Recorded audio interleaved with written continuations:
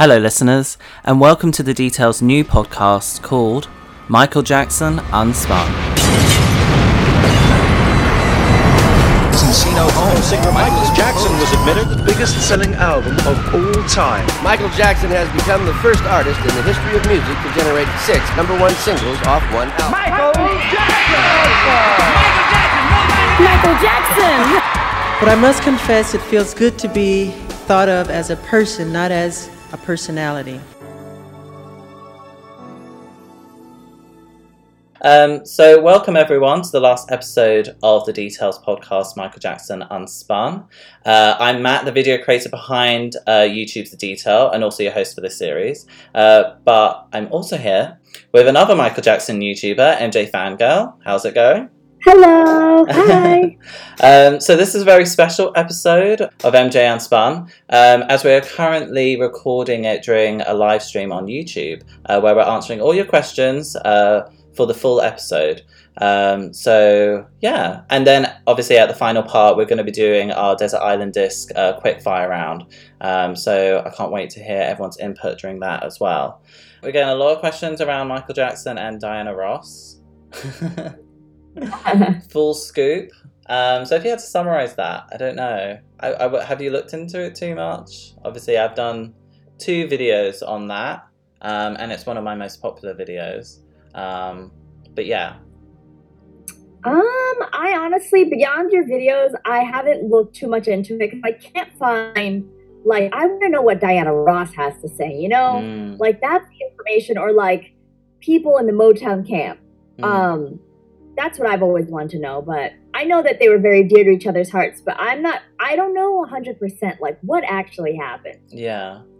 I think, like, reflecting back on that, and obviously with the, like, what I've read and what I've heard, was that I feel like it was more of a case of, like, and I think this happened quite a lot with Michael Jackson, where he would have these, like, infatuations with women, and that, like, something that she thought is very naive, like her, I don't know, giving him a kiss on the cheek or something, he would, like, read into it so much and think, oh my god, like, she loves me. And then as soon as he, like, brought it up to her, or, like, approached her with it, then he was like, you know, then she would just be like, whoa, like, I really didn't see it like that. Because even stuff like, was it on that Oprah interview, or I think it was on the Martin Brashear interview, but he was saying, like, oh yeah, I'm going out with Brooke Shields. And Brooke Shields is like, we've never dated. Like, I don't know why he's saying this. Like, he's a really close friend, but like, we're not going out. I also feel like, see, that's hard because I also think that there might be Brooke Shields people telling her, oh no, like, don't, you know, say, like, I feel like there's a trend of people turning on Michael for their benefit, or like when they feel like he doesn't fit into their narrative, to just like kind of be like, oh yeah, no, we never talked or worked together. We just, you know, went to the Grammys. Yeah, that's true. It's true. Because also, I watched an episode recently, and it was the Oprah episode that she did on her TV show. It was the day of the live broadcast. And she spoke to Brooke Shields about Michael Jackson. And pretty much Oprah was saying, like, are you going out with Michael Jackson? Have you ever had any type of, like, romantic relationship with Michael Jackson?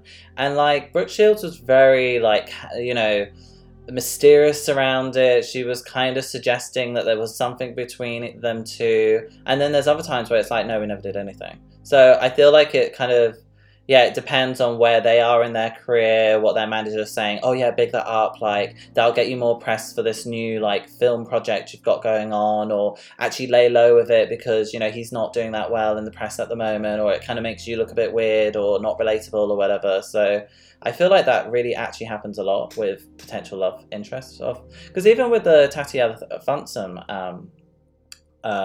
videos, like, you can see, like, when she's just speaking about herself, like, there's certain periods of time where she's really, like, obsessed with Michael Jackson, saying that they were in love. Then she's saying she's absolutely devastated when, you know, it didn't work out. Then she was saying it was strictly professional, that she's completely over him, and that she doesn't want anything to do with him. So it's kind of like, it just, I don't know. And I think because Michael Jackson is one of these people where there's all these kind of, like, waves of different, like, you know, people loving him, and then he's, like, down in the, you know, the bad books in terms of the press and the public appeal with him. That yeah, like, anyone who's associated with him, like over the years, their story or their interpretation of him is going to be like different. Even the sense with like Stephanie Mills, like I find no early interviews where she's talking. There's no articles about them, like in the late 70s, early 80s, even in the 90s. She only really admitted that she had a relationship with Michael Jackson in the 2000s, and I think a lot of that is because she was promoting an album, or she wanted to talk about her, you know, wanted to get into more of the public eye, wanted those like headlines. So there's kind of those ulterior motives out there, I feel, as well. I agree. People definitely used Michael's name for their benefit. Like you said, if it would help to promote something, they used it. And they would kind of like turn a blind eye or walk away when it wasn't convenient. So I feel like with these things, we'll never know. But it's interesting to hear the sides. Unfortunately, we can't hear Michael's full side. But I liked when he like kind of gave us a little peek into what was going on with these celebrities. And I always maintain that like Brooke Shields, I think that they had to have some type of close relationship. Otherwise, why would she have spoken, or why would the family have accepted her to speak at his memorial? I feel like they were friends. Right? I feel like... Yeah, I don't know. You know, I haven't done the video or the full research, but in my head, I feel like they were friends, but maybe they used it to their own advantages. Right. So yeah. Let's see. Okay, we keep getting the question, what's your favourite MJ choreography? Dangerous, Billie Jean. What's RTT? Remember the Time? Etc. So if let's say on the tour, what's your favourite choreography out of any of his tours? Tours. I really love... That's a hard one. I feel like that's the best choreography. I feel like that's probably the History Tour, even though I know, because I've recently come to be more into the History Tour, because I had a live debate on my channel about it, and I was assigned the History Tour. And by the way, we're having another debate on Thursday if you want to stay tuned for music videos. But yes, come join. But History Tour, to me, was very refined in the movements. And that's when I think like Travis Payne came in and Lavelle, and they did a lot of choreography, and they had been with them for a while by that time. I think that was my favorite. Yeah. I really like the History Tour. Stranger in Moscow. Did he perform that much, or was it just a couple performances? Because I feel like it's not, or was it every... Like maybe the single came out later on, like in the tour, that it wasn't always on the set list. But I love that whole, you know, it's very like atmospheric, like it's just very him kind of vibing, doing his like different, you know, kind of his little robotic moves. Yeah, like I love that. I mean, my favorite is Jam, obviously, but I also love it when he does like the Jackson 5 hits, and they do like the whole like pointing that, you know, him and his brothers like pointing and doing the different, you know, the old school dance routines and doing the clapping and the jumping and stuff. Like I really do love those. Like, and I don't know, that's one thing like that's really cool, that like, I don't know, those are like the classic choreography that he does every time, and they don't change too much, and they just kind of, I don't know, it's, you know, if it ain't broke, don't fix it. Like, he just gets better at it, I think. Yeah, I agree. Love those Jackson 5 moments. Yeah. Also, again, what's your favorite choreography from the music videos? I'm excited that we... music videos. For me, I think I would have to go with Thriller. Classic. Yeah. I think the one I would probably watch most, it would probably be Thriller. I really like The Way You Make Me Feel. Like, I just love the look of that video. I think that video looks so cool, like with the smoky kind of blue lit like background and the silhouette, and I don't know, it's all very like slick, and yeah.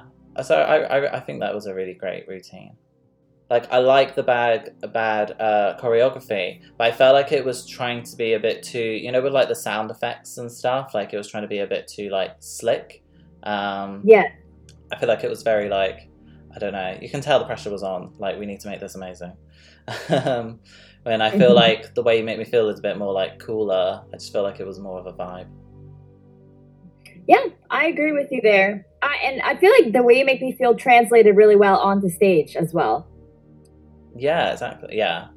I see someone asking about favorite Michael Jackson book, and they mentioned Moonwalk or the poetry one. And I think that's a great question. Did he write? So was the poetry his that he wrote? Yes, that poetry was his. That book was called Dancing the Dream, and Michael said that it was even more autobiographical than the autobiography. Yeah. So I like that. Personally, I love Dancing the Dream, probably the best. So yeah, it had a lot of like poems, short stories, lyrics. So that's mine. How about you? Anything? I don't know. You know what? I've only really read his biography by J. Tamborelli. What's his name? Oh, Randy J. Tamborelli. Yes. I read that years ago, around the time when he died. And that gave me, because I did also buy Moonwalk, and I read bits of it, but I haven't read all of it, because I feel like that was kind of, I don't know, you don't get all the inside stuff. Like, you kind of get, you know, I love my brothers, and everything's amazing, and they're amazing. So, but there are some candid bits in Moonwalk as well. But yeah, so that's probably the one that I've read most. Which I found really fascinating, and I do use as like a reference. And I know some people they don't really like that book, or they think some of it's not accurate. But I think it's, I don't know. There's not much that I really dispute with it. Another book that I want to say that I did enjoy was the Rabbi Shmuley tapes, and I don't really enjoy Rabbi Shmuley's input, but I do enjoy like hearing Michael just talk about subjects that you would never hear him talk about out loud, really, in front of the public, which is, I don't know, it's a two-edged sword, because I'm like, okay, this is a violation of privacy, but at the same time, it's interesting to hear Michael talk as a human being, you know? What did you like about 70s Michael Jackson? What do you like about, is there an era of Michael Jackson, or what do you like about Michael Jackson in the 70s? Well, I love the 70s in general. I think it was a really, really exciting time for music and pop culture.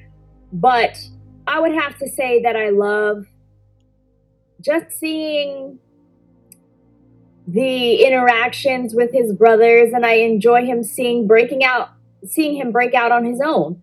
The 70s was interesting because you see like the rise of fame of the Jackson 5, and then it was, you know, they kind of declined in terms of sales.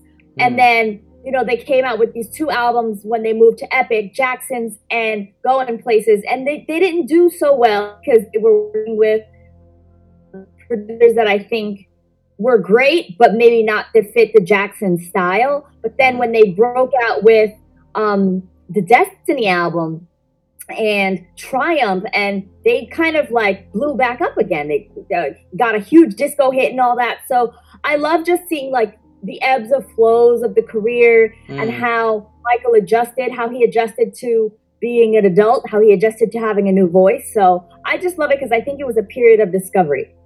Yeah.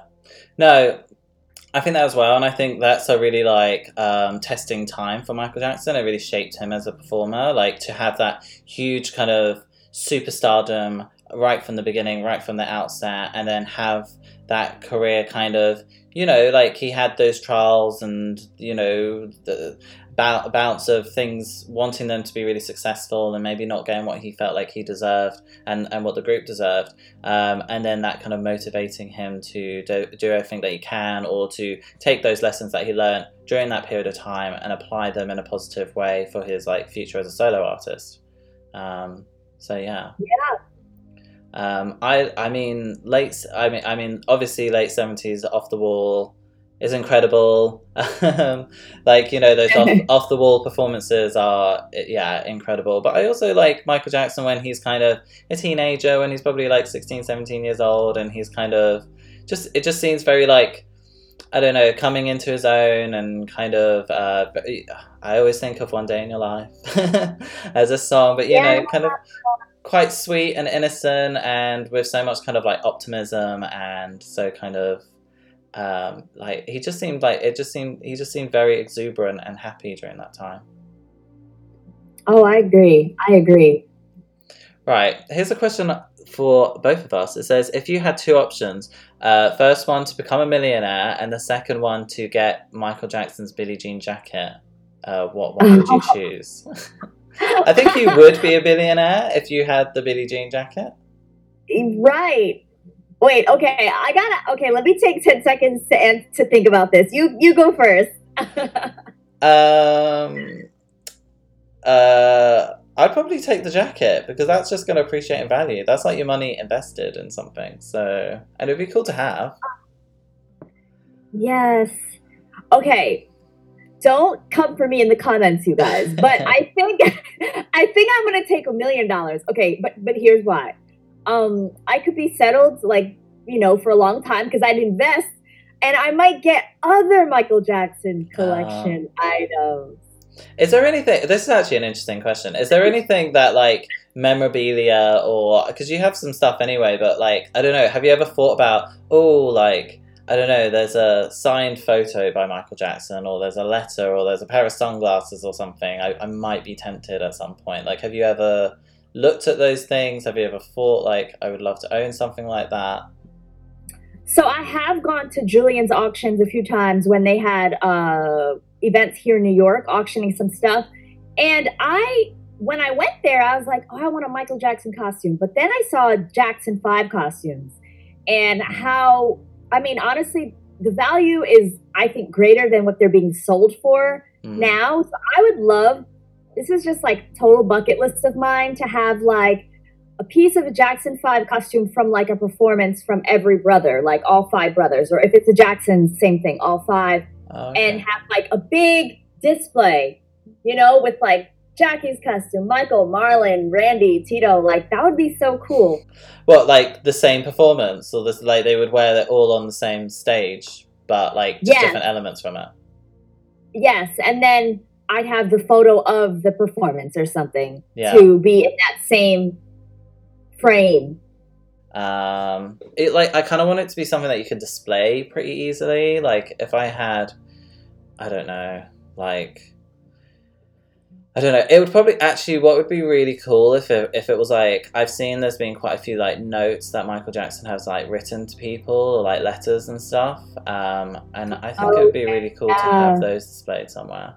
There's a really interesting one for sale at the moment where it's for his security guard, Bill Bray, and that's really kind of candid. He's talking about how his father, you know, didn't really care about him and just used him for money, and like, you've been like a father to me, and I really appreciate you for all these years being with me and stuff. So it's a really, like, you know, obviously gives a huge amount of insight about him. So yeah. Right, more questions. I did see a question which they said, do you think Michael Jackson was autistic, like was on the autistic spectrum? Which I think is quite an interesting idea around him. What do you think? I've never heard of that. Like, I've never heard that either. I don't know. I'm not a medical professional or anything, and I don't really, so I don't know. I don't think so, though. Yeah. Because Michael Jackson was I think I saw that it mentioned something about his social judgments and gullibility, childlike innocence. But I think you could also argue that Michael Jackson also was a very good businessman, and part of that childlike innocence was true, but I think a lot of it was also built into his image purposely. You know, but he was a pretty shrewd businessman, so I don't know. Social judgments, I think personally, it just has to do with his sheltered childhood and the fact that he was always around adults and not really relating to people his own age, and not really relating to people in general, like imagine like being like the most popular person on earth. There are a lot of people that aren't able to make friends just as like getting 15 minutes of fame. But imagine being famous your whole life. Like, so yeah, that's what I think. Yeah, I think it's more to do with that. I think he seems very unusual to people because he was from a very unusual situation. Circumstance, and I think, and this is the thing that I always say when people like question things about Michael Jackson. I just always say like, when did anything make sense with Michael Jackson? Like, this is part of the reason why I find him so fascinating. Like, you can't really work him out. So nothing really made sense with him, and I don't know. I guess like some of these questions where it's like, oh, he's this, he's that. Oh, that explains it. Oh, it's because of this. I feel like it's kind of those like neutralizing questions where people just want to. They kind of simplify him as a human being and just say, oh, well, he's this, and that's why it's like that, which I don't think is necessarily the case. Yeah, I think, like you said, people always want to put a label or put a definition on Michael or try to analyze. But again, like, I think that also, him being mysterious and doing things to make us go, what? Huh? Is he serious? Yeah. Was a part of, like, his image that he built on purpose. And there are a lot of instances of him planting stories and like kind of crafting his image in a way where he would make people ask questions. And I think that is part of the genius behind him. So yeah. And I think also, but to be fair, like a lot of people who are autistic have incredible talents and obsessions, and, you know, they're really talented in other ways. You know, they're great, I don't know, like novelists, or they get really obsessed around, you know, just you know, they have their own creative kind of ways of doing things that are like their own. So I mean, it could make sense in that way. But yeah, I think we had another one as well, which said, what was the most time-consuming video you've ever created on your channel? So if we just talk about ourselves, I'm just wondering. That's actually quite an interesting one. I wonder what your most time-consuming video was. Most time-consuming? Dang, I would have to like look through my videos, but it would probably be something like one of the album reviews that I've done, because my videos are pretty quick, like, because I had a lot of reaction videos and vlogs, which are pretty much easy to execute. But time-consuming, I would say the album reviews or like anything where I'm like providing like an educational spin on something, because first of all, I have to look up the information. Then I have to double check my sources. I can't just go on Wikipedia and be like, okay, this is the information. You're literally just reading off Wikipedia. Right. Somebody will check me in the comments, and they have done it before. Yeah. And then also editing it, because, you know, when you're talking to camera, sometimes I might be like, yes, Michael Jackson actually put this album out, and the Destiny album came out in 1978, and the Jackson's album came out in 1972. Or I tend to talk and put things really close together, but sometimes I just jumble my words and I mess them up. So rewatching, and editing on all that stuff, that's what takes the time to make sure it's accurate. I just think. So, how about you? You know what? It probably was the year in review of 1983, because it's just trying to find out the different dates for things and having to make sure it's 100% correct. Like, I think someone commented the other day on that video, like, all the dates are wrong, and I'm like, no, they're not. Like, I've spent so long like making sure that all the dates are correct, and if I don't know the exact same date, so like. Sometimes I don't know exactly when a music video, like to the day that they were like filmed. So I just write like January 1983, this happened. So I never like claim to say, oh, I think it was the 7th. I'm not sure. Like I always just put like something more vague. But that just took a long time. This one's also taking a longer time. But then also I don't have to write a script for that. And a script does take a long time as well. I think also doing the Lisa Marie Presley and Michael Jackson series as well, that took a long time. There was really like a lot to unpack. There was a lot of articles about it, a lot of different people's opinions, a lot of clips about them, like a lot spoken about it. So yeah, they're all, to be honest, none of the videos are like super quick, like unless it's just like a compilation or it's a very short video. Like generally the longer the video is, the longer it is. And my videos recently have been like a lot longer. So originally on my channel, my videos were around like 5 to like 7-8 minutes long, and now they're like 10 to 15. And especially when you're like editing and I'm trying to find clips, and also I edit, like my editing style is quite quick, like I put clips quite close together, so it is quite time consuming. I also saw another question saying who inspired your channel, or what inspired you to do your channel. So like I'd be interested to hear from you, like what did you see anyone or see anything, or did you think, hey, like I'm gonna start my own channel, like it kind of sparked an idea in your head?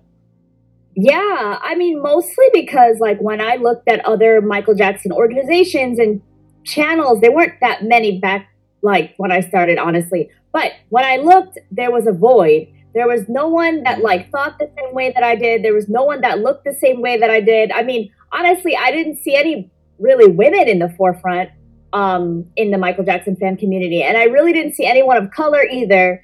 And I was like, how come there's no one out there talking about, you know, also not talking about the Jackson 5 and the Jacksons era and all the things that I'm passionate about, and representing like a youth in the fan community. Because like, even though I'm 33, I do feel a very strong connection to new fans and like fans that are in their teenage years, because that's when I became a fan and started meeting my fan friends.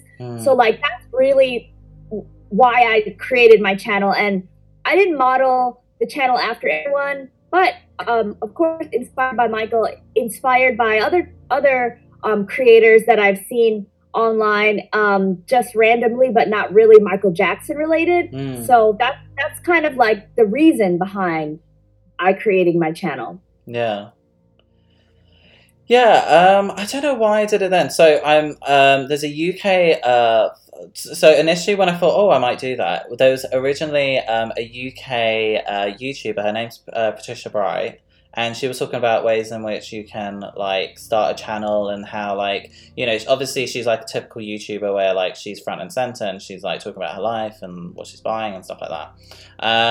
And she was saying there's those people on YouTube who are not, because I've wanted to start a YouTube channel for ages, but I didn't really want me to be the main focus, and I didn't really want that like attention on me personally. But I really like the idea of like creating content and people watching, you know, talking about things that I'm interested in.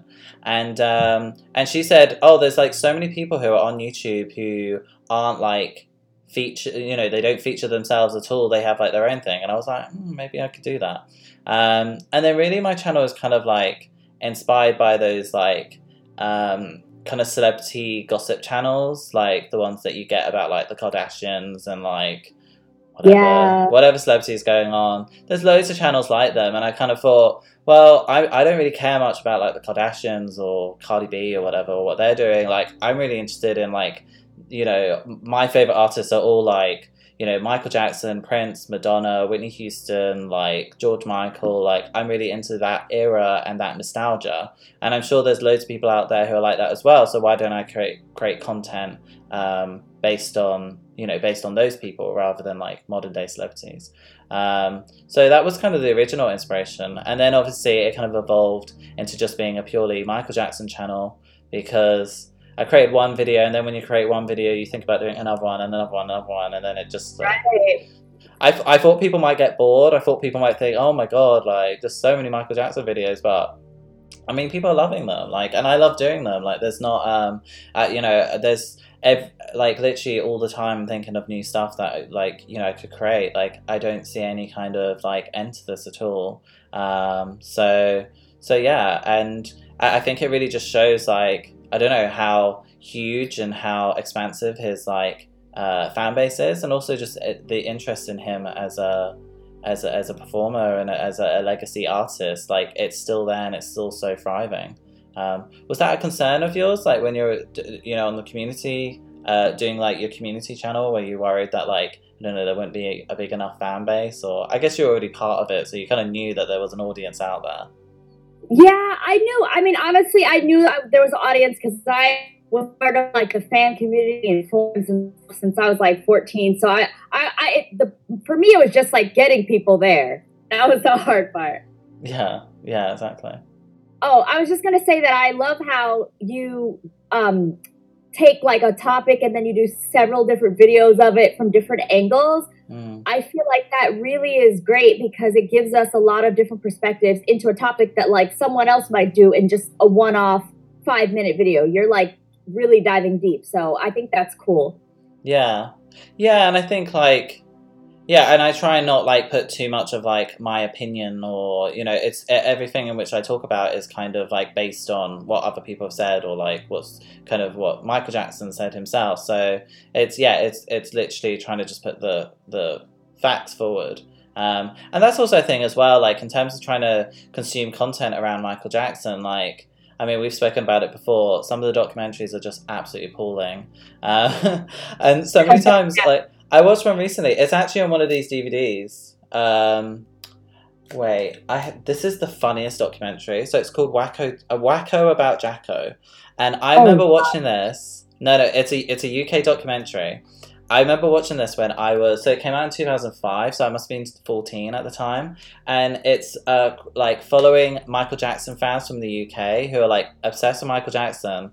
And they're doing like their own like events in London where they're getting like lookalikes to come and perform, and like they're all like crazy Michael Jackson fans. And some of them are they go to Los Angeles, like they're just like 19 years old and spending all this money to go to Los Angeles to have banners to, you know, while Michael Jackson was going through the trial and stuff. Yeah. And then you see like one of them gave Michael Jackson a jacket, and on the back it said something about Sneddon. It was something about the tabloids, like which Michael Jackson wore. But yeah, you might remember it during that time. But it's just a really interesting documentary that kind of takes me back, because I remember watching it and like being like, oh my god, am I like that kind of fan? Because they're pretty wacko for Jacko. And but even in that, like they do a little bit of a bio about Michael Jackson, and then just all of a sudden, like they're showing a picture of Michael Jackson and it's Jermaine, and it's like, how did this go out on like national television? Like, people are so careless making these MJ documentaries. I don't get it. Oh my god! And you know, because obviously I read a lot of archive newspaper clippings. The amount of times that people write Billie Jean with a Y, like, is ridiculous. Like Billy with a Y, is ridiculous. Like the amount of times that they misspell Michael Jackson's name and stuff, like it's crazy. And they're not just all like local newspapers and stuff. Like sometimes it's like the Los Angeles Times or whatever, the New York Post and stuff like that. So like I said, it's kind of like I wanted to create something where it was that kind of like expert level Michael Jackson content, and that it was those rare clips and it was more in depth, and it's talking about those kind of more niche topics, which I'm really interested in, and because I'm interested in it, I feel like other people will as well. Oh yeah, for sure. Yeah. Okay, let's see if we have any. Would you ever get any MJ tattoos? I probably wouldn't, because I'm such a conservative person. But I love MJ tattoos. I love looking at them. What would be your like if I don't know, if you weren't actually going to have the tattoo, but like it's your favorite, if you were going to get a tattoo, what type of thing would you have got, do you think? Have you seen one that you're like, wow, that's really cool? Well, okay, so there's one person whose tattoos that I love, which is Rihanna, and she has a gray tattoo. So it's lighter and it's not so harsh on the skin, and it's like lyrics. So, you know, maybe I'll get something that says, I mean, I can't think of any lyrics now, but, you know, Break of Dawn, or Someone Put Your Hand Out. I don't know, but something like that, like on the neck would be cool. So just like lyrics? Yes, just lyrics for me. Yeah. We've actually got a super chat now. So Chris... Yay! Chris Dancy said, speculate on 1998 on his signature for being for a long time. I have my theory and my signed items with it. So. Yes. Okay. So that's when Michael was signing and then putting 1998 with like a little sparkle underneath the N in his name. When did he do that though? Was that during 1998? I feel like it was earlier. I feel like it was almost starting in the bad era. And I feel like I heard a rumor that he went to like a fortune teller, or I don't know what you call, like a tarot reader or one of those type of people. Yeah. And they told him that 1988 was going to be like an important year or something like that for him. So he started signing with that. That's what I've heard. Wow. Like predicting something. Did anything significant happen in 1998? Maybe he didn't have any albums or tours or anything particularly. Maybe he was lying low thinking, this is my year. Like, I'm just gonna be open to stuff happening. I'm not gonna plan anything. With those fortune tellers, because I feel like once they tell it to you, you're like, okay, I know this is going to be my year. I know something's going to happen, and then I don't know, it doesn't. So, but I love those signatures. Do you think Michael Jackson was into stuff like that, like predicting the future, or like, because I know obviously he was very religious, so I imagine that would kind of like go against his own religious feelings. But I wonder if he did like that kind of like fortune tellers and trying to predict the future and things. Well, I think that in his career, he matched up with a lot of spiritual advisors and different people from different religions. And I think he really was interested in like seeing those different perspectives. So, yeah, I don't know. I think he probably dabbled in it a little, but I really am not sure. That's just the story that I heard. But yeah, you're right. Like in Jehovah's Witness religion, I think all that is something that's not okay to do. It's weird because I was reading articles about Michael Jackson during the Victory Tour, because obviously he refused to do any interviews. He was really like laid low, literally just performed and just did his own thing. But he still went out knocking on people's doors as Jehovah's Witness when he was touring around. So like I just couldn't even imagine like, if the Jacksons were turning up in your city and then you just have Michael Jackson turning up at your door. Like, I mean... I'm sure he was very persuasive in terms of whatever he was talking about. No, I was going to mention also that the super chat, Chris, he followed up and he said, yes, he believed in prosperity intention. He put 100 million on his mirror and he did a lot of intention magic. Like, I think he's referencing when he said he wanted Thriller to be the greatest album of all time, right? And sell 100 million copies or something like that. And yeah. I guess it's like, like he said, prosperity intention, law of attraction, like manifesting when you think it, you believe it kind of things. Yeah. Yeah, I think that's probably more the case. Like it's more of a mindset. Like 1998 was going to be my year. Maybe he felt like really great things were coming to him during that time rather than a kind of fortune teller type thing. I was thinking maybe one of the kids were born in 98, but I'm not good with this. I think they were, because I think his son was born in February 1997. So yeah, it makes sense, like the year after Paris. Yeah, no, definitely. And also in that Victory thing, they were talking about how Michael Jackson disguised as an old man and tried to go into a shopping center in, I think it was in Dallas, but he got caught out and then he had to like run into a shopping department store and run out the back because like. He was going to get mobbed. So yeah, all those like funny little questions. I see that someone also mentioned he signed 98 because that's when he would be 40. Yeah. And also, Paris was born in April 1998. Okay. So yeah. Yeah. But he never celebrated birthdays really, so I don't know whether his birthday would have been that significant to him. True. Oh, I see a question. Yes. Someone asked, have either of you seen Michael in person or live? So I could answer that. Yes.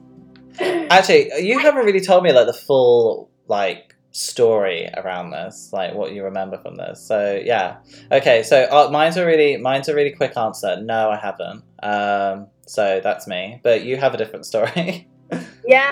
Okay, so I have two stories. One is that I did see Michael Jackson the day before 9/11 here in New York at MSG for the 30th anniversary.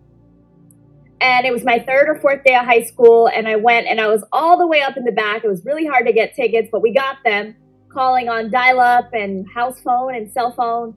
And that was electrifying. And then I was in Tokyo in 2004, I believe. I think it was 2004. Or no, it was 2006. I don't know. You'll have to watch. I have a video about it. But I missed Michael Jackson by literally like 20 or 30 minutes. I was waiting in the rain on the red carpet at Japan TV Japan Awards. Oh my God. And this was when I was first studying Japanese, and like I really didn't know the full, like understand the full announcement. And I was there with my host sister, who I had lived with her family when I was living there for a short time. And I think the translation was off. I'm not going to say it was intentional, but I think she was definitely sick of standing in the rain for 7 hours. And yeah. It doesn't sound fun. And you couldn't have umbrellas up, so we were like soaking wet waiting for Michael. And I left and I missed him, and it's one of the biggest regrets of my fan life. You know what? A similar thing happens on this documentary, where they get this scoop or something that before, I don't know why he would do this, but before his trial, like a couple of days before, he was going to go to the World Music Awards. So they go to like the big, I don't know, it's like a big stadium or something. They travel from Los Angeles to Las Vegas to go, because potentially he was going to be there. And they get to the venue, and then they hear loads of people go, Michael, over here, Michael. And they're like running up like, oh my God, he's here. And then they go up, they're like, oh, it's Michael Douglas. Okay. Oh, no.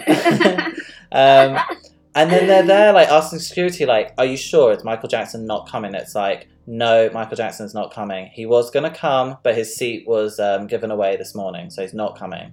And you just feel this whole, like, they're just like, what should we do? Should we stay? Should we wait out? Are they being truthful? What, you know, like, so it, you know, all this. And there's one scene from it where Michael Jackson is going to the court case, and the guy's like, I've got a feeling like, I feel like I should go to Neverland because I feel like, you know, he might greet fans better there than at the courthouse. So then he goes to the Neverland, and then he misses Michael Jackson.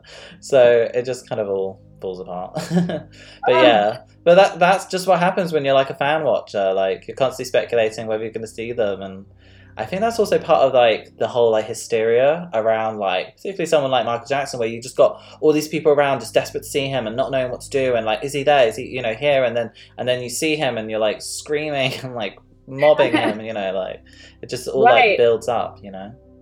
And he was super nice to fans, and like that's another thing is like you said, or like when will he have time, or when will he be most attentive? Because I was just watching a video where a fan from back in the day said that she was ordered pizza and like given blankets and stuff by Michael's team for just sitting out there. Yeah. Oh my God, that's so cool.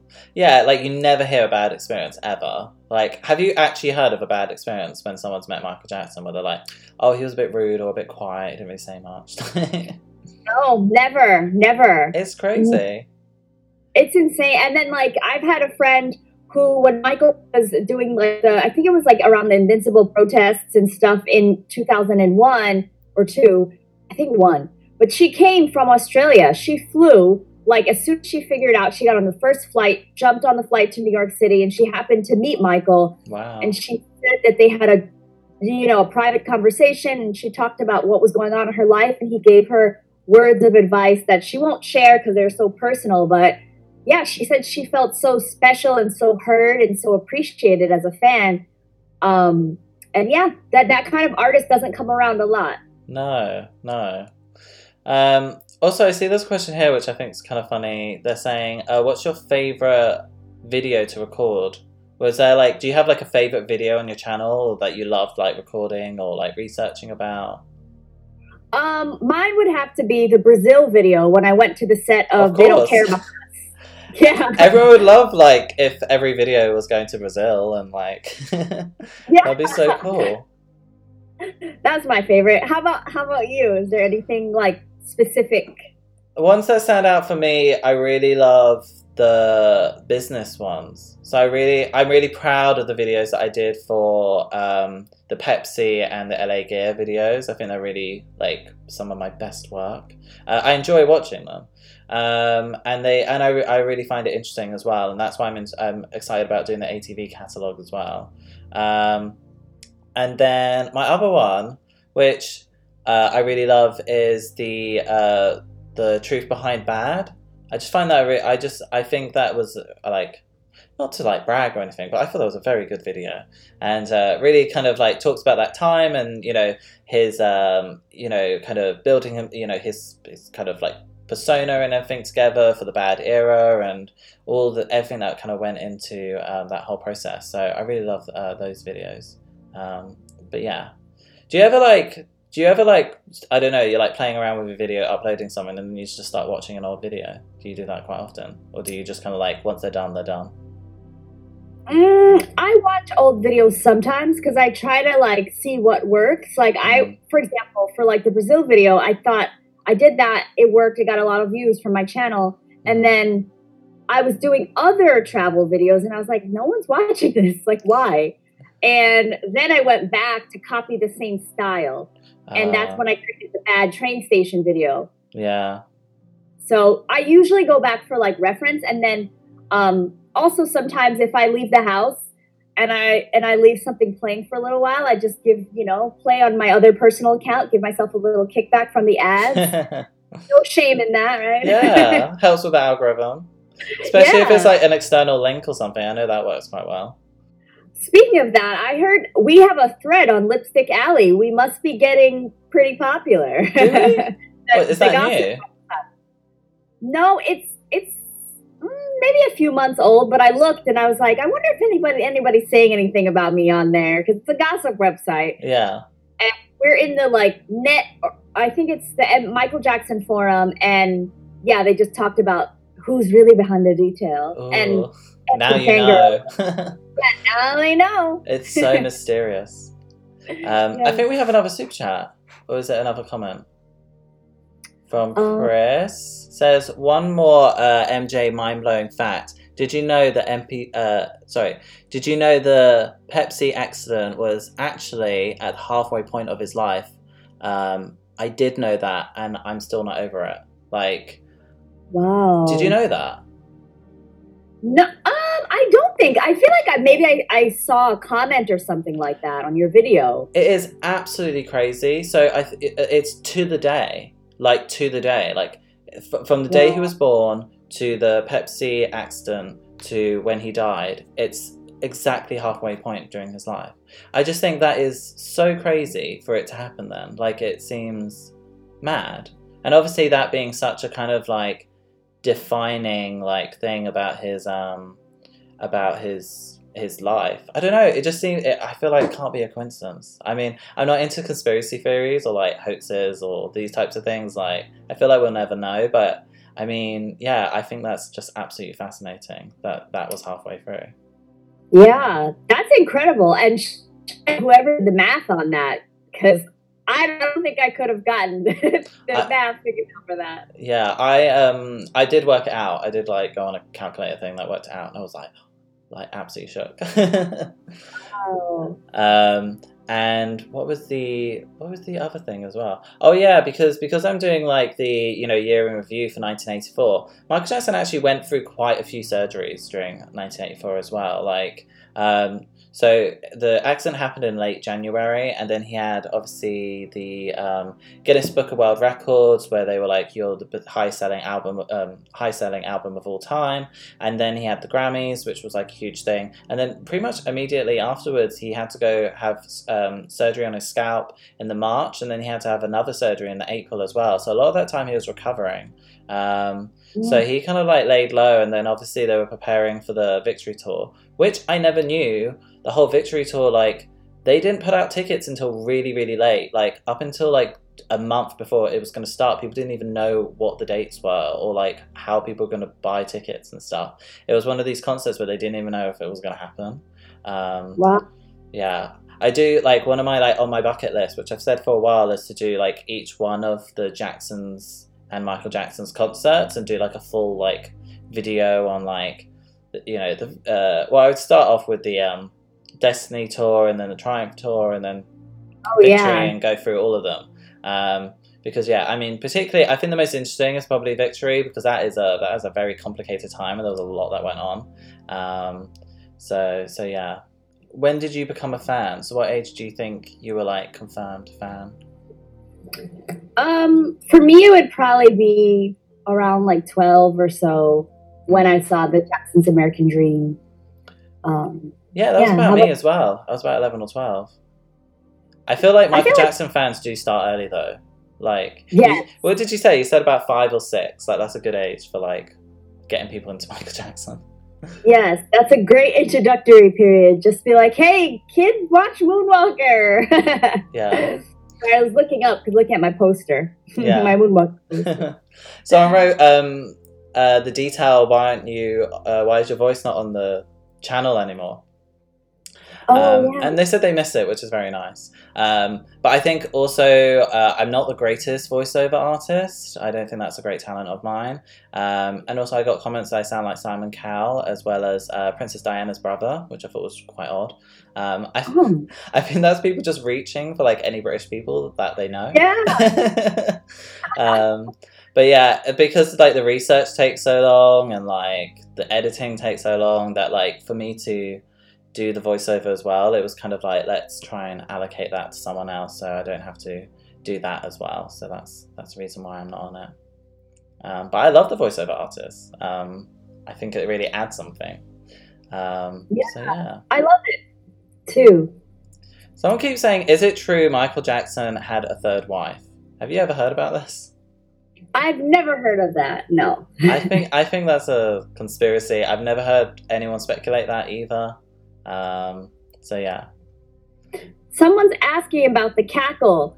Trey Walker says, in the song Off the Wall, what was the cackle in the beginning all about? I thought it was a Halloween song for a second there. Yeah, it is really interesting. Like, do you know any artists? Because you know, like Shimon is from like another artist. I can't remember her name, but he was kind of referring to like an old soul singer. Yes. But I wonder if that was popular at the time, or he. Yeah. Well, I feel like at that era, like the Jacksons were really into like cinematics and like experimenting with horror and stuff. Because Heartbreak Hotel had a similar sound, screams, right? Did it? Yeah, screams somewhere in there. And I even heard that they like. I don't know who shared this. One of the Jacksons, I was listening to the Michael Jackson channel on Sirius, and they said that they had thrown something down the stairs to get like a horror sound for that song as well. So I don't know. Maybe it was just like a feel. They were into that, making songs more cinematic. Yeah. And also just hearing like I said, with the Victory Tour, when he's just, I think it was the end of Shake Your Body Down to the Ground. And he's just, I think they used to just like riff off each other and they used to just make, different sounds, and they would, I think that was the whole kind of like creative process of writing a song and getting the melody together and coming up with something that they would just kind of like, a bit of that would be just making noises and things that don't even make sense, and then you kind of get something from that. Right. So maybe it's part of that as well. Why do you think Michael Jackson was really loved so much abroad? So with my Michael Jackson Prince videos, the comment I get all the time, particularly anyone who's not from the US, is, I don't even know who Prince is. I only heard of Prince when he died. I don't know one Prince song. Michael Jackson is the best, blah, blah, blah. But then I do also get a lot of people who do say, love Prince. He was, an incredible artist and he's so better than Michael Jackson. So it goes back and forth. But I think it's, I get lots of comments from people all around the world just saying, I don't really know a lot about Prince, but everyone knows Michael Jackson. And I think that's really interesting. Like, how come Michael Jackson became just so like global compared to like a lot of artists during that time? Yeah. Well, I think for one of the things that helped was his start with Motown. Motown kind of branded themselves as the voice of young America. And so people all over the world knew Motown songs, and including the Jackson 5. And so I think Michael's name was known, the Jackson name was known as early as the 70s. And then when he did like his tours and stuff, like he went to countries abroad and purposely, I feel like, and did press there. And I also think that Michael was very respectful of different cultures and backgrounds.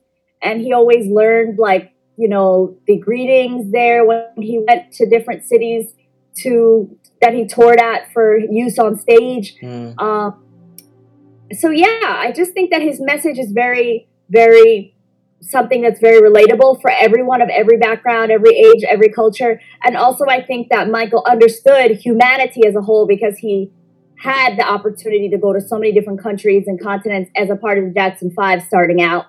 So maybe he just had a really great understanding of how to appeal to the world. Yeah, I think Michael Jackson definitely like invested a lot in the global market, like as an artist, and obviously toured a lot globally. I think also he saw himself having longevity, like on a global level. Like obviously that's why he didn't tour with Dangerous and History in the US. I think I get lots of questions on why that was the case, why he didn't tour the US for those tours, and I think really he was just kind of like such a target for the American press and the kind of like general feeling around Michael Jackson during that time. You know, he could just, and also just from like a financial standpoint, he could just draw such huge crowds of people. Like, it's funny when you see these reports where Michael Jackson goes to South Africa, or he goes to Thailand, or he's in Argentina or whatever. Like, it's like the whole country. It's like a national like event. It's like like a national figure has come, and the whole world is the whole country is celebrating because of it. So he just gathered a lot of attention, and could sell out concert arenas with like 100,000 people in them. So it kind of made financial sense for him as well. Yeah. I agree. Right. Someone said, how tall was Michael? I think Michael was around 5'9". When he died, he was 5'9". He might have been a little bit taller when he was a bit younger. Yes. A great resource for those details would be the Michael Bush book, Dressing a King, I think it's called. Oh, yeah. He puts out all Michael's measurements from his shoe size to like, his shoulders, width, and everything. Because I got, there was a fact around Thriller that Michael Jackson during that time, he had a 26-inch waist or something. It was like, wow. Was he that slim during the Michael Bush era? I mean, I think so, because like I went to the exhibition that I don't know if it was the one that Shane did, but they took the clothes to Tokyo. And when I saw Michael's outfits, I was like, is he really this small? He was really, really small. And the jackets and stuff is, I think, the easiest way to tell. Yeah. Well, I think they also said in that, because it was someone who made the jacket, for Thriller. And they said they took his measurements. But they said his weight as well, which I was like, how do you know his weight? Like, if you're just making a jacket, why are you weighing him? So they said he was around 100 pounds, which I don't believe. I think that's way too... 100? Yeah. That's really small. I mean, so, because I'm 5'11", and when I was younger, I had like a 28-inch waist, and I was like really skinny. So like, and I was around that time maybe like 140 pounds. Like, so losing 40 pounds, they would literally be nothing of me. Like, I'd probably be in hospital. So I don't think that's true. And he was like 24 at the time, so yeah. Yeah, they exaggerated, I think. Yeah, definitely. He was 135 pounds. I can imagine. I think he was, when he died, he was around 135 pounds, which they said is normal, but I think at 50 years old, that's very slim, very, like, almost underweight. So, yeah. I don't know. Have you ever believed any of these conspiracies, that he's alive or not? Yeah. No, because it doesn't make sense to me. I mean, I think I maybe watched one or two conspiracy videos, but then I was like, why am I watching this? I don't think I just never believed any of the celebrity hoaxes. Yeah. I think he's passed away. It's sad. It would be great if he was alive, but again, I would hate for him to be alive and like hidden. Too. Yeah, like how would that even benefit you anyway? Like, it's not like he'll just go, surprise! Like, right. I'm coming out with, History 25, and I'm gonna be here promoting it. Like, right? No, that's totally not gonna happen. So I don't believe it, and you don't either. And I feel like that is just what happens when any big celebrity dies. Like, they always suspect that, like, oh, Elvis didn't really die, or Marilyn Monroe, or Tupac. Yeah, like they're all, they're in Cuba somewhere, or they're on some island, like they're trying to get away. And like none of these cases are actually like, oh no, there's evidence actually they were alive for a period of time, and then like, you know, it's always just kind of like that tabloid speculation, I guess. Yeah. Which song do you wish Michael Jackson would have performed live? So is there a song that you love that you would have loved to seen him perform live? Oh, okay. Yes, there are two. For me, there are two ballads. One is Break of Dawn, and one is Lady in My Life. Yeah. Yeah. Oh my God. Did he not sing them live ever? No, I don't think so. He needed to have. Yeah. So ballads, not like... I mean, yeah. I'm just thinking if there's any dance tracks. I'm thinking from the Invincible era, like, if there's any songs that... I mean, I would love, like, obviously Dangerous, like, Why You Tripping On Me, and She Drives Me Wild. Like, those would have been so cool if they were on a tour. And really, like, high energetic. I imagine them having really great, like, choreography to go with them as well. I would love for him to perform something, like, kind of political, like... Tabloid Junkie or Money. I think those would have been great videos. Probably more videos than like an actual performance. I imagine them like working a lot better. So yeah, that's probably what I would think. I love those. I think it would have been cool to see like Money as a transitional song, or Tabloid Junkie as a transitional song during songs on the History Tour. That would have been cool, like, for them to play while Michael was getting dressed with a fun, like, video in the background. I don't even know if he was doing that at his tours, but yeah, he was. He played Black or White video during he did, yeah, that would have been really cool. Someone said, detail, what's your favourite era of Michael Jackson, 70s, 80s, 90s, or 2000? So if you had to pick, like, 70s, 80s, 90s, or 2000, which one would you pick? Oh... Gosh. All right, I'll just pick the 90s because the Dangerous era is my favorite. So 90s for me. I think like if you pick the 80s, you get Thriller and Bad. So I'm gonna have to pick. I know you get History and Dangerous, but I'm gonna have to pick 80s. So yeah. If Michael Jackson had a YouTube channel, what type of content would it post? Oh. Could you imagine Michael Jackson on social media? Oh my gosh, I would have loved that. Like. I don't see him honestly posting on like Instagram or anything, but what I do see is like, I don't know, like I would have loved to see like Michael Jackson house tour or like Michael Jackson. You know, like celebrities do that. That would have like been him on fun. MTV Cribs type thing. Yes, or like a day in my life, like daily routine, or like what I eat in a day. Like I don't know, with his personal chef showing what she cooked all day. Like, that would have been so fun. I don't think he would ever be that candid, though. Like, if he did have, I don't know, like... But I think it's just a completely different era of celebrity. Like, that's just something that we're used to, like, I don't know, Cardi B or, like Billie Eilish or something. Like, showing you more into their lives, you know, and seeing those backstage bits. And I just think, like, that mystery, it kind of loses it if we kind of, like... see Michael Jackson on like a Instagram story, like I don't know, in his pajamas, like you know, doing an announcement. Now that you say that, he might have more of like a Beyonce presence because like she's never. I mean, everything is planned on her Instagram feed. She never puts up stories. Yeah. Nothing on YouTube besides the videos. So yeah, true. And that's one of the interesting things. Like, of course, we do have so many videos and images of Michael Jackson at home in his pajamas, like him taking selfies or whatever. Like, but I think because it's not like, I don't know, because it's there, but it's not like something which he's like put out there in the world for everyone to see. It kind of feels more like, oh my God, like we're seeing things we're not meant to see, or like this is like super top secret. Right. So yeah. Someone put in the chat he wouldn't have gotten into social media because of the harassment, which is also true. I imagine him like blocking any comments, like you can't comment on any of his YouTube videos and any of his Instagram. It would have been just even worse. Like, you know, you think about like what he went through with the press and everyone like back in his day, but he didn't have that immediate like. I mean, he would have, and understandably, you would have really bad posting anxiety on social media if you're a Michael Jackson, with kind of like backlash that you get. So it probably would have just been more intense for him to have to deal with. So where were you when Michael died, and how did you feel? I haven't actually heard your story about this.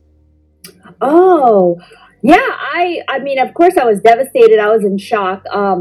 I found out because I was at a friend's house. We were actually talking about This Is It and planning a trip to London that day. Were you going to do it? Yeah, I was going to do it. And the day before, I received the email that said, hey, you're allowed to buy tickets tomorrow or whatever. Because it was like a staggered process. You had to sign up for the mailing list. And on the 24th is when I got my email. And I was like, okay, now I know that I have the code or whatever.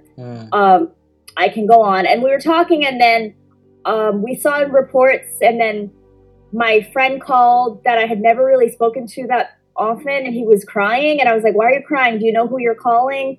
And then he was like, oh, we have to pray for Michael. And I was like, why? You know, because you never think Michael would actually die. And then my dad called, and he was like, yeah, this is not a good look. It might might happen, but the good die young, whatever. Like, because my dad always had a theory that, like, I think a lot of people had a theory that Michael Jackson may pass away young, because so many greats do, and so he'd always kind of told me about that since I was younger. And so, yeah, it happened, and I was so sad, and I couldn't go back to my room for like a day. All my room had posters and stuff, so I stayed with a friend. Oh, that's my story. I'm just thinking what happened with me. So I was finishing university at the time. I was in first year of university, and it was our final night. It was on a Thursday as well. And I remember, like, we were going out, and we heard that, like, Michael Jackson had a heart attack, and that he went to hospital, but and he was resuscitated or something, but it wasn't confirmed yet whether it was successful. So at the time, I was like, well, if you're going to say, like, they tried to resuscitate him, but not say whether it was successful, like, that doesn't sound so good. So, like, we went out, and we were, like, in this club, and then, like, over the DJ, like, microphone, he told everyone, like, Michael Jackson died, and everyone's like, oh my god, blah, blah, blah. And then they played, like, Michael Jackson all night, which would have been really fun, but, like, it was it was a real downer. And then I thought it was one of these things where, like, I don't know, not that many, because I was a fan and none of my friends were fans. No, like, I don't really know many people who were really into Michael Jackson. And, like, I thought he would, I thought people wouldn't really care that much. So when I got on the bus home, like, the whole bus was like, Michael Jackson's dead, oh my god. Everyone's a bit drunk as well. So everyone was like, and then I was in halls, and, like, like, it was just really weird. So many people were like, oh yeah, I've loved Michael Jackson since I was a child, and, like, we stayed up really late, and we were watching, like, the news reports and, like, listening to videos and stuff. And then like, loads of people, like, I've loved him since I was a child, or, like, my mum loves him so much, or, like, like, my mum went to go see him in concert, or my aunt and stuff. So all these, like, stories came out at the time, and I remember the next day, like, I wore black or something, because I was like, when is this ever going to happen again? I'm going to wear black. So I wore black that day. So yeah, that was kind of my story. And I knew one person who was in my house in Hall, she had tickets to go see Michael Jackson. So she was a pretty big fan. Someone also said, are either of you going to the MJ Broadway musical in 2021? Is that something, I mean, it's in your city, so I presume, are you thinking about going?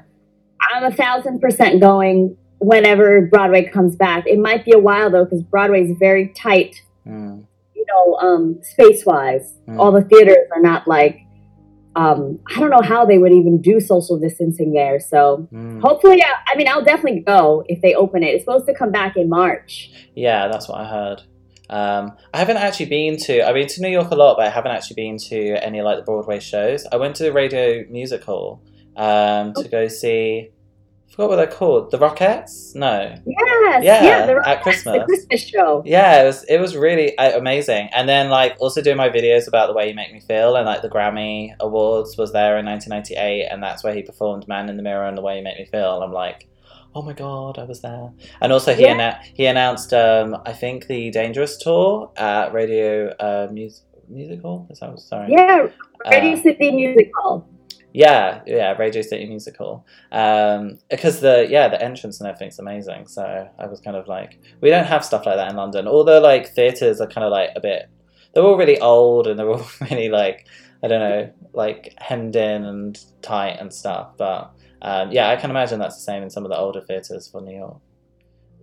We also got another from Alex Moonwalk super chat. So, what do you think about What's Up With You? You know, that song made by MJ and Eddie Murphy. Sorry for my bad English. I'm from Peru. Well, that was perfect. Thank you, from Peru.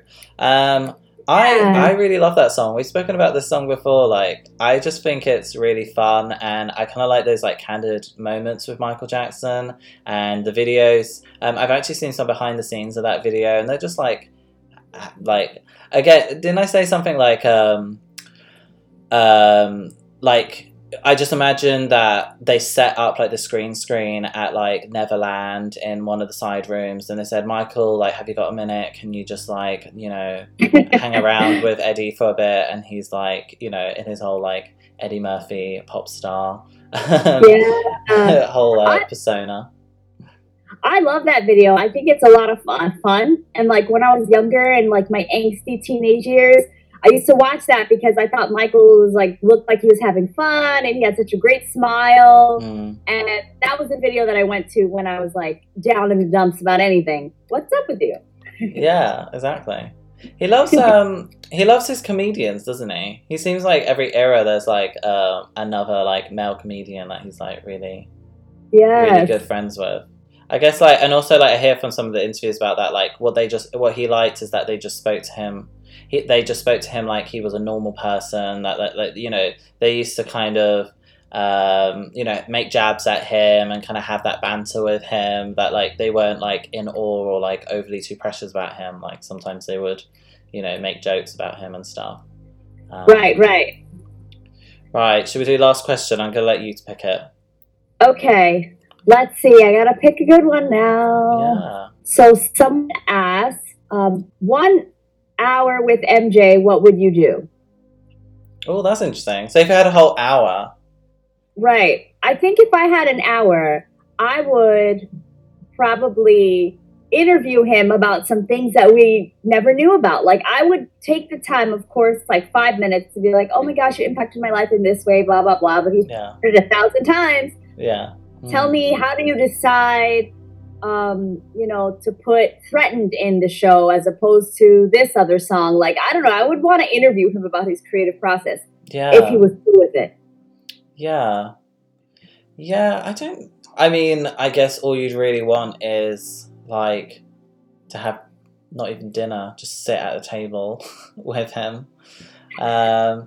What activity do you think would be fun to have with him? Like, would you want to have like a water fight with him or something? Yeah, you know what would be fun? I would love to go on what is that? That slide that I always wanted to go on it. I could have, you know, the one that with the bumps. Yeah. And you go, it's like you sit on like the hay bag or whatever. I don't know what it's called. Yeah, they're like potato sacks. Yes. Yeah. That's what I wanted. Just like an hour hanging around in Neverland, I guess. Yeah. Or like or a house tour. I would love that. Like go like some of his fun areas of his house and stuff. Ask him different things. That would probably be a good like conversation starter. Like, I don't know. Like, that's an interesting painting, Michael. What's that about? You know. True. We also got another super chat by Alex Moonwalk saying, Detail, I met you. Thanks for your video in which you talk about the rivalry between MJ and Prince.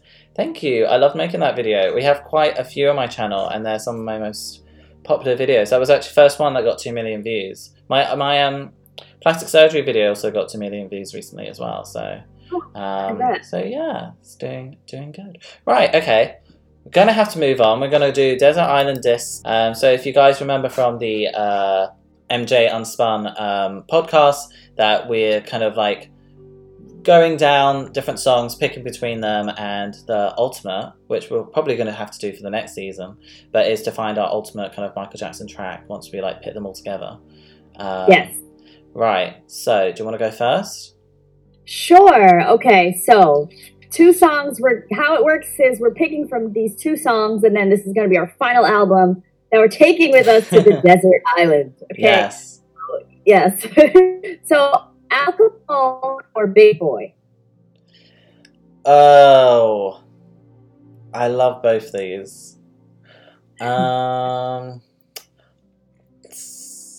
gonna say Al Capone. It's funny because they're kind of, I don't know, is Big Boy, is that even a like release track? I guess it kind of is. But it's not really in like a compilation of like Jackson 5 stuff. It's like early recordings, isn't it? Yes. I think it was like a Steel Town Records song, like before Motown even. Yeah, I love that song. But yeah, I'm gonna say Al Capone because yeah, that's just like such a vibe. Like I love that song.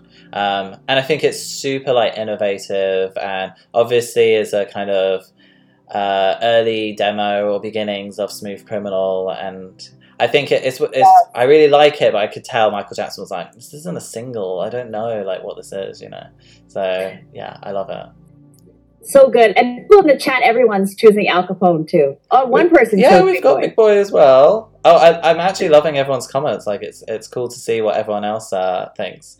Everyone literally like, please let us know like what you'd pick, like Al Capone or Big Boy. But I've got your one as well. So you picked Al Capone as well. So would it be Al Capone or I Want You Back? So. Oh, that's so hard. But I'm gonna go with I Want You Back because I have to, pay homage to the beginnings.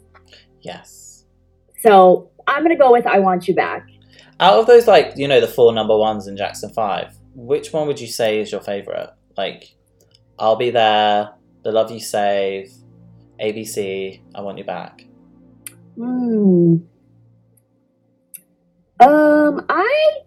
That's hard, but I really love The Love You Save, to be honest. Yeah, I love that song. I feel like it's one of the least, like, ABC and I Want You Back are always, like, played on the radio, or, like, they play them in documentaries and stuff. The Love You Save is a little bit underground. Right, exactly. It's so good. And I like when they perform it. I like the stop, or whatever they do. Yeah, I love that as well. Okay, we got more super chats. Oh, yeah, we do. What have we got? This October 26th marks the 27th anniversary of the Dangerous Tour in Peru, my country, a concert that was cancelled. Was it cancelled in Peru? I'm thinking. Wow. Yeah, it was probably around the time of the cancellation. And then we also have I Choose Both. Well, that is not the exercise that we're doing, Alex Moonwalk. We have to make the hard decisions here. Choose only one. Yeah. Okay, what's my next one? You have either Lovely One or Butterflies. See, we're getting really hard ones. And completely different eras. And they're so unique. Like, Butterflies is such a, like, gentle, like, like, you can't really compare them. What's everyone else saying? They're saying Lovely One, Butterflies, Lovely One. Again, the same. Everyone's split on this one. I'm gonna say Lovely One because, yeah. I like the dance, like, I love the ballads, but I'm gonna, my go-to is always the dance track, so I think I might get more use out of that song. I understand. I respect that choice. Yeah. It's a hard one. Yeah. Okay, for you, it's Black or White or Butterflies. Oh my gosh, this is hard. I'm trying to think about my life on the island. That's what I always go back to. Yeah. By myself on this island. I would feel like I might need a song like Butterflies to get me through the hard times, You're like, this is going to be rough. I need Butterflies.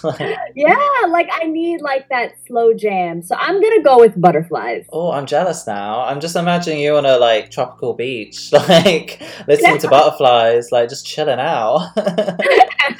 When I'm going to be like dancing to Lovely One, like erratically trying to find food or something. It's a good hype song, Yeah. Alex Moonwalk is saying Butterflies, but if it's between Butterflies or Black or White, he picks Black or White. So wow. Yeah. people know I'm not the biggest fan of Black or White, but I actually prefer him performing that. Like, I've been watching more of the Dangerous tour performances. I prefer that more when he sings it live than the video. But yeah, that's why it's not on my list. Okay, next, what are you thinking? Next you have One Day in Your Life or Carousel. Oh, we have completely different. One Day in Your Life or Carousel. Oh. Well, okay. Okay, One Day in Your Life is going to be my slow jam on the beach, then. Okay. If you have Butterflies, I'm going to do One Day in Your Life. I don't know, like, shout out to anyone who, like, loves One Day in Your Life, if that's a song that people, like, into. I know Carousel is a great song as well. But, yeah, you know, this is hard times. We had to pick between these. Exactly. Okay, for you, it's The Lady in My Life or Working Day and Night. Ooh. I'm gonna go with Lady in My Life. Like, oh, wait, not final answer. Okay, I already have a slow song, don't I? Okay, fine. Okay, Working Day and Night. Sorry. I take back my first answer. It's gotta be Working Day and Night because I need something to get me excited, to get me in a good mood. And that Working Day and Night is my favorite song performed live by Michael. So I feel like Working Day and Night will, like, get you through, like, the hard times. Like, if you've got stuff to do, you'll be working day and night. Exactly. Very needed. Alex Moonwalk is saying One Day in Your Life, so he's agreeing with me. And also he's saying Working Day and Night, so he agrees with you. Oh, nice. So we're thinking about, the scenario that we're in. You know, Desert Island Disc. Like, you know, we need to think about the different moods we're going to have. So, yeah. So what's my next one, then? Okay, your next one is Why You Wanna Trip on Me or Tabloid Junkie. Oh, we have the same. You know what? These are all so hard. Like, at the beginning, I was like, don't like that one, love that one. But this is getting really difficult. Why You Want to Trip on Me? Like, that's why I say, like, the Teddy Riley stuff is, like, all my favourites. Tabloid Junkie, I think that's, like, such a great song as well. I probably still have, like, she's, like, quite a lot of those Teddy Riley tracks are quite similar to me. So I'm probably going to say Tabloid Junkie because it's a bit, you know, I need a bit of a repertoire, you know, I think that's very different compared to a lot of his, the songs that he had out at that time. So yeah, that's quite a unique, like, track for him. So I want to save that. I agree. And yeah, Alex Moonwalk says the same thing. He says Tabloid Junkie. So we're in agreement there. Okay, and for you, it's the same. So it's Why You Want to Trip on Me and Tabloid Junkie. Well, I'm going to go with what you said and Alex Moonwalk and with Tabloid Junkie. Yeah. I don't think I could do without it. I really also think it would be a fun mental exercise to try to learn the lyrics to that because it's just so complicated, like that rap part. I have to be honest, I still have no idea what he's saying until he starts singing.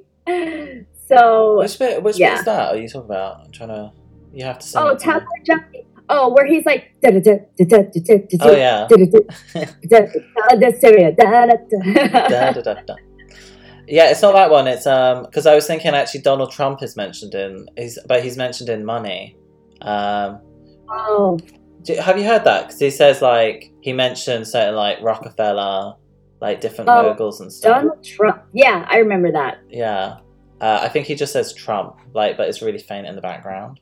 I'm just looking what other people... I think most people are saying Tabloid Junkie. There's a couple Why You Want to Trip on Me. But, someone said, aren't the words in the CD booklet? Yes, and I need to get on that. Especially if I'm going to a desert island, I need to get myself together and know what I'm listening to, yeah. So, with the last one, guys, because it's a bit of an odd number, we have actually just one. So, I'm going to pick the song that you picked before, but I'm also going to add my own. Okay. So, I'm going to try and make this hard for you. Okay. So the first song that you picked was Break of Dawn. Okay. And I'm going to... What's a similar... I'm going to say Heaven Can Wait. Between those two songs. That's hard. They're very similar, aren't they? I love both of those. I'm I'm gonna have to go Break of Dawn. But you know what? Like, do you think Break of Dawn is quite like Butterflies as well? It is similar. But such a vibe, though.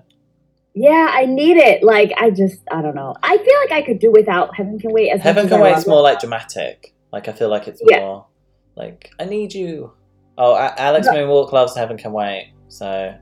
Oh, sorry. I chose Break of Dawn, but yeah. But Break of Dawn with like the birds singing, like, and it feels like Break of Dawn. Like, it feels like, you know, when you've got like the window open and it's like a crisp morning and like the sun's rising and like it just seems so like mindfulness. Like, exactly. You might need that if you're alone on a desert island. Yes, we do. Okay. Okay. Right. Do I have one? Yes. So you have one. You have Got the Hots, and I'm gonna try and also add a song that I think might be good. And I'm gonna say Got the Hots or I Can't Help It. Ooh, okay. Can't help it. You know what? Can't Help It. I don't think that's one of my faves. Okay. I think I'm gonna say Got the Hots. That's such a good track. I love Got the Hots. Yeah, lots of people are loving I Can't Help It. I don't know. There's a couple, like, I imagine, like, Can't Help It is a bit like Push Me Away, and I love that song as well. Like, it's just really, like, simple and really kind of, like, I don't know. It's very, like, smooth, very, like, easy listening. It is. Alex Moonwalker is also saying I Can't Help It, so yeah, we're in disagreement there. Someone's saying Girlfriend. It's a bit like Girlfriend, isn't it? Yeah, it is similar. Okay, guys. Well, I think we're going to have to round up now. We're a little bit over, about 10 minutes. Thanks for everyone who has come to this and listened. If you've been here for the full 2 hours, or if you've popped in for like a short period of time, like, we've absolutely loved chatting to everyone and taking everyone's questions and having everyone's input. It's been really fun. I'd love to do this again sometime, but yeah, we'll definitely let you know. So yeah, I think that's us, unless you have anything else to say, MJ Fangirl. No, just thank you guys for tuning in. I really enjoyed being on the Michael Jackson Unspun podcast. Again, go and listen to the podcast, the previous episodes on like any of your streaming podcast streaming apps, because we have a lot of great episodes. Yeah, we've got 10 episodes. They're usually around like an hour long. They're on like Apple and on Spotify and like loads of other ones as well. It's called Michael Jackson Unspun if you search it. But yeah, I think that's it from us, and this from the series as well. So we are hopefully coming back maybe later in the year, but we haven't confirmed anything. But yeah, like, I've just like to say I've really enjoyed this time, like, speaking with you and also just doing the podcast. It's kind of funny, like, when we first started this, like, we didn't really know each other, and I feel like we've become like really good mates and like really shown like different sides of us and our, you know, different quirks in terms of our fandom, and really enjoyed our discussions. So yeah, it's been really eventful and really fun. Same here. Thank you for having me on each week, and I'm excited to see if we come back. Stay tuned, you guys. You never know. Okay, brilliant. Okay, see you guys. Bye. Bye.